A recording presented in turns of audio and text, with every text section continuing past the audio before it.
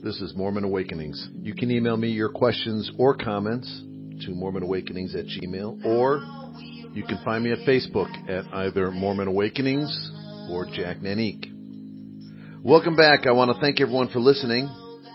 Please do email me at mormonawakenings@gmail.com or leave a review at iTunes or mormondiscussionspodcast.org. It's been a busy time the last couple weeks. I appreciate the feedback, and I wanted to start by responding to some of the feedback. Most of the feedback has been supportive, and I'm grateful for supportive feedback. Very grateful. Makes me feel good.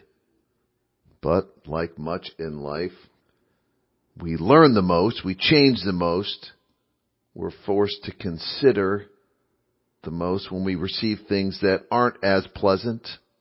And so while I want you to send me positive feedback, I'm going to grow more from the negative feedback or the less than welcome feedback. And I wanted to respond to some of that type of feedback that I received the last couple of weeks. The first was a comment that was left at the mormondiscussionpodcast.org comment section after episode 16. It says this: Jack, I've listened to a number of your podcasts. You make many good points. Thanks for that. And I share many of your perspective. That's nice to hear. This part's not so nice to hear, however. However, your tone and manner of speaking seem to consistently exude bitterness and sarcasm. Not only does it appear in your word choice, but most clearly manifests in your tone and manner of delivery. It is consistent and quite unappealing, and for me dilutes your message, adding bitterness and a feeling of contempt to valid points of critique you offer. It causes me to have difficulty seeing your podcast as unbiased. And despite interesting material, I find you difficult to tolerate listening to. It's interesting to receive a comment like this. I listen to my podcasts more than anyone because I have to edit them. So I have to listen to my own voice perhaps more than anyone else. And I agree with this commenter that from time to time, I'm hard to listen to. I can barely listen to myself. And I'm sure I come across as bitter or sarcastic or angry. And I read this comment. I thought, oh man, I'm just this bitter, old, angry guy. This is terrible.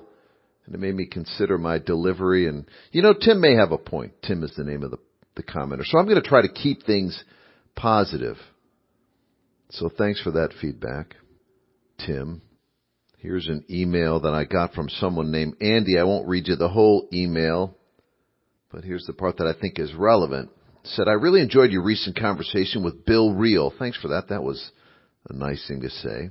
And then Andy goes on to say, I think that it was a great dialogue between two articulate and thoughtful people. That's nice to hear. Thanks. But then, while I agree with you that people should not seek validation from outside sources, I felt like maybe you didn't grasp the issue that I think Bill tried to convey, which I believe was that many people in the church are not at the level of enlightenment required for independence from such validation. While I agree that the goal is validation from within, I think we need to be careful not to regard people who haven't achieved this end as somehow personally immature, inferior, or lacking understanding of a higher plane. I believe these people, myself included, to some extent, these are Andy's words, come by this honestly due to the church's tendency to teach that we must rely on its validation, i.e. Temple Recommends and endless other interviews to prove our worthiness for full inclusion in the group. These were excellent points by Andy. I certainly didn't mean to come across as criticizing anyone as inferior for seeking validation from an outside source or granting authority to someone else. This is a normal and common experience in life. I merely wanted to make the point that one must, if one wants to be happy, break out of that cycle somehow. In any institution that's been granted authority by an individual will not unilaterally hand that authority back. The facts are that the individual has to take personal authority for him or herself. I think that's what I was trying to say. At least that I hope that came across. That was what I was trying to say, but I hope it came across that way So Andy makes a good point. I certainly don't want to come across as critical or saying that someone who doesn't think that way is inferior. That's not my goal at all. That's not what this podcast is about. Finally, I got an email that stated this: Jack, your podcast took a little getting used to because of your lecture style, which is similar to General Conference, which I took as a form of criticism because I'm really not trying to lecture, although I know it comes across that way from time to time. But you got to remember, it's just me, some guy sitting in his office with a mic that he bought on Amazon, blathering, so it's inevitable, I guess, I'm going to sound like I'm lecturing from time to time. Now, these 3 comments or emails, these 3 feedbacks, when read, did not give me warm fuzzies, but when I considered their content, when I thought about them, I thought, yeah, these guys make good points. Maybe I ought to not be so bitter, or at least be sensitive to coming across that way. I gotta respect where people are, try to empathize a little more. That's always a good thing to try to do. And I don't want to lecture people. So I gotta be careful not to come across as the great lecturer. So those are good things to do when you get feedback from somebody, when you hear somebody effectively criticizing, in a constructive way, but effectively criticizing what you're doing, how you're doing it, who you are.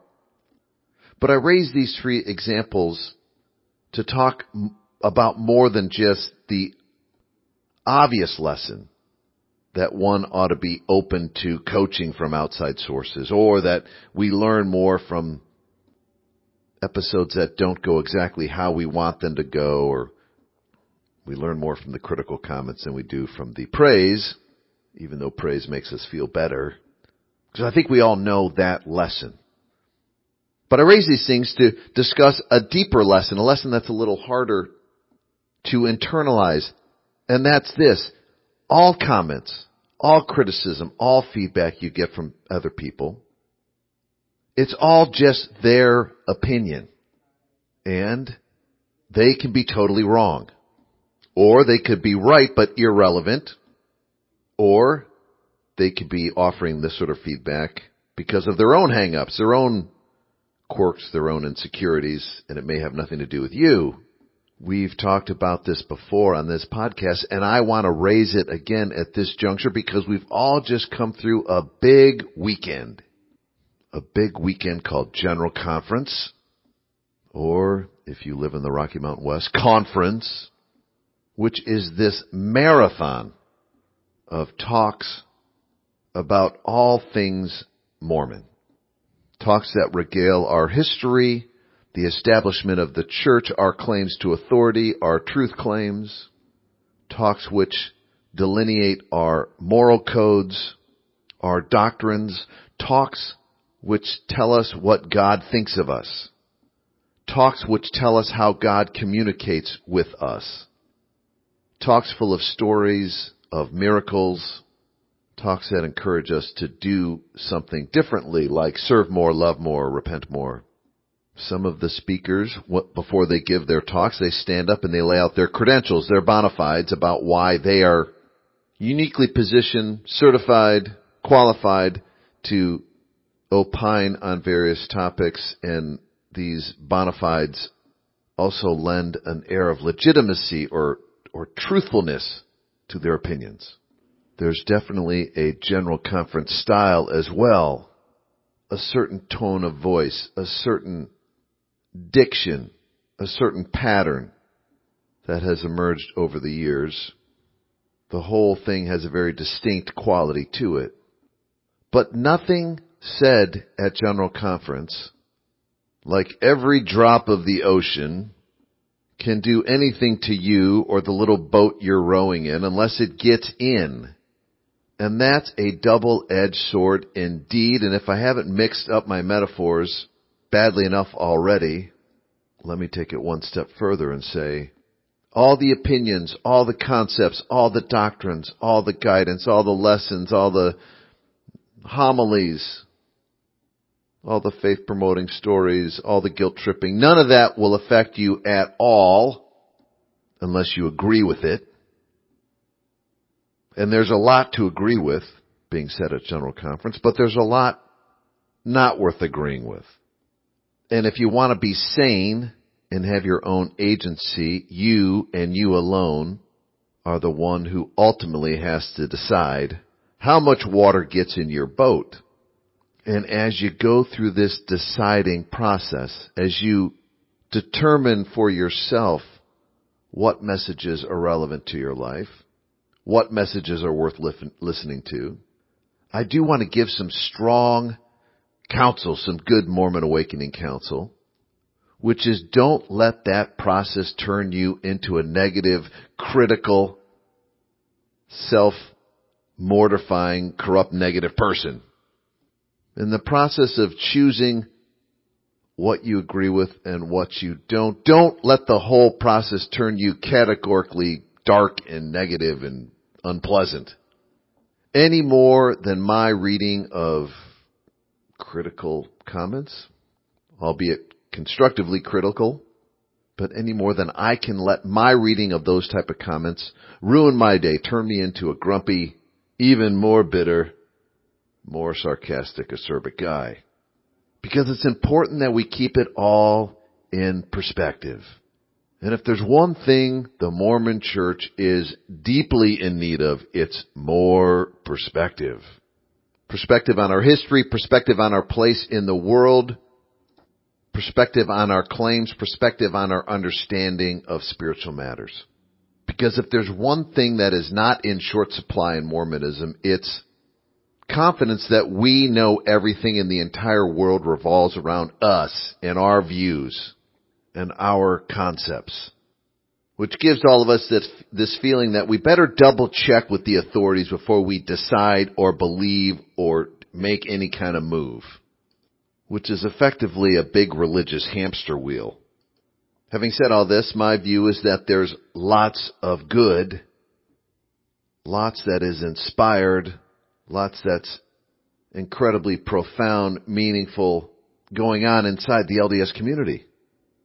There's lots to listen to during General Conference that is moving, instructive, uplifting, wonderful. But I think agency means that if you listen to something that you think is dumb in General Conference, or you witness something that you think is moronic on Sunday, or you read something that you think is kooky, you, brother and sister individual, have your own authority to decide just what gets in the little rowboat you're rowing around on this great big ocean that we're all floating around in. We approach other non-LDS religious leaders that way. If the Pope gets up and says something, by example, we'll say things like, well, that's a good message. I don't agree with the last part, blah, blah, blah, blah, blah. Or I sure agree with what Islam teaches, except for that part about this. We don't do that exact sort of analysis with our own religion because we feel we don't have that right. We feel like that's cafeteria Mormonism. But I think the reality for anyone sane on earth is that life is cafeteria-like. We choose, we decide, we use, depending on the time, the circumstances, our disposition, our moods, what's useful, what makes sense. And anyone who tries to do everything said at General Conference, anyone who tries to execute every command, keep every rule, be true to every policy will eventually end up insane. Because it's impossible. And for me, that is the great paradoxical beauty of not only Mormonism, but life itself. We're taught, we're placed in situations, we're instructed to do things which, in one sense, we never can do. And by trying what we think we're supposed to be doing, we learn a lesson that's way beyond it. That almost has nothing to do with it. but expands our minds way beyond what we thought we were even focusing on. If you don't believe this is true, you ought to go back to Genesis and read the story of the Garden of Eden. Likewise, if you don't think this is true, you ought to book yourself a session at the temple. Because in both places, Genesis and the temple, you're told a story about some people like you, some humans down here on earth who were told some things, given some commandments, but also given some objectives, and then left on their own to sort of figure it out. And as these people, who are really no different than you and me, as these people try to figure this out, achieve these objectives, keep these commandments, do what's right, do it to perfection with 100% fidelity, they realize it's impossible. You can't multiply, replenish the earth, gain experience without eating the fruit, but God told you not to eat the fruit. And then when you do eat the fruit, you come to the conclusion that it's better you ate the fruit. It's better to go through misery that you might have experience. Well, what is going on here? And for me, the lesson is clear. There's something way more important than not eating the fruit. Something much more beautiful and profound than the Garden of Eden. And we, like Adam and Eve, don't get it, I think, until after we've had the experience. Knowledge, it turns out, and the path that brought it to us is only understood in hindsight, which makes today, now, this moment, scary. Because how do we know if we're doing it right? And driven by that anxiety, we look to fall back on the words of others. But at some point, you realize life is about getting your own experience. At some point, you realize that life is about converting beliefs and faith and hopes into experience and knowledge and understanding. And at that point, you can distinguish between a bromide and a profound message. You can distinguish between something that's useful and the mere parroting of the party line. You can tell the difference between wisdom and the echo chamber. And here's the brightest message of all, in my humble opinion, is that we're all on that path, guided by our Creator. We're all going to get there. We've talked about hell before. We've talked about the great sorting that we're taught is going to happen. But I think experience teaches over time that everything is good and we're all headed to the same place. Well, how can that be? That seems to make no sense at all. And of course it doesn't make any sense until it does. But until that time, take it on faith. I don't usually ask people to take things on faith, but take that on faith for just a second. And instead of obsessing about the end results and your associated fear, start thinking about what your situation, what your path, what your trials, what your joys are teaching you. What are they turning you into? And why do you think God gave them to you? And what is He trying to do? And if that doesn't resonate, then what's the universe trying to do with you? And I'm going to go out on a heretical limb here and say it's more than just standing up and decrying gay marriage or making a lot of claims about things. It's all deeper than that.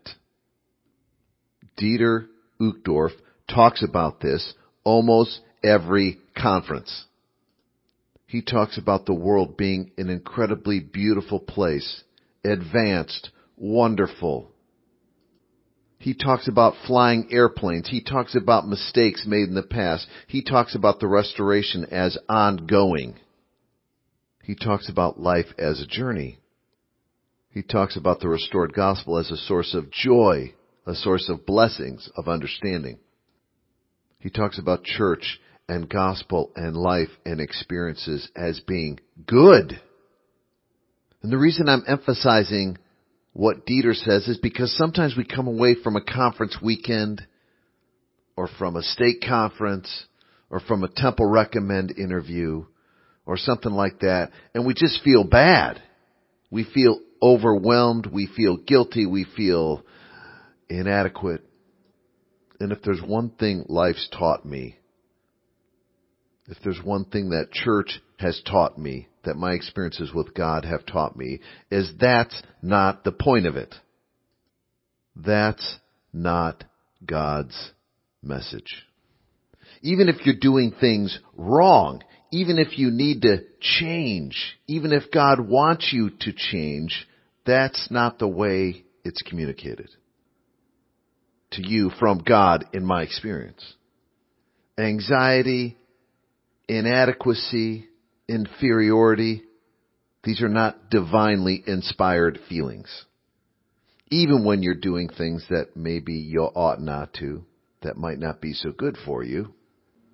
Certainly not when you're doing what's right and what's good and when you're growing.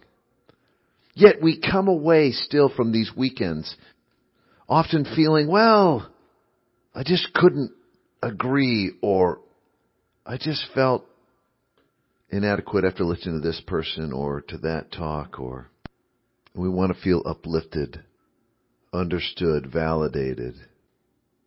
Well, what's going on? Are we doing it right? Is conference functioning the way it's supposed to? Is the church, are those in authority exercising it properly? Well, before I answer those questions directly, I have a proposal.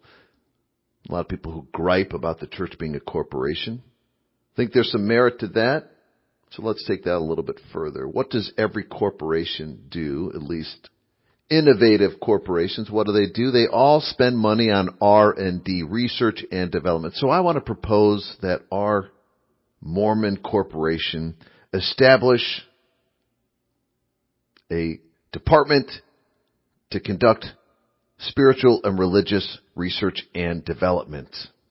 Let's look at what all the other groups are doing, religious and secular, on the spiritual and religious front.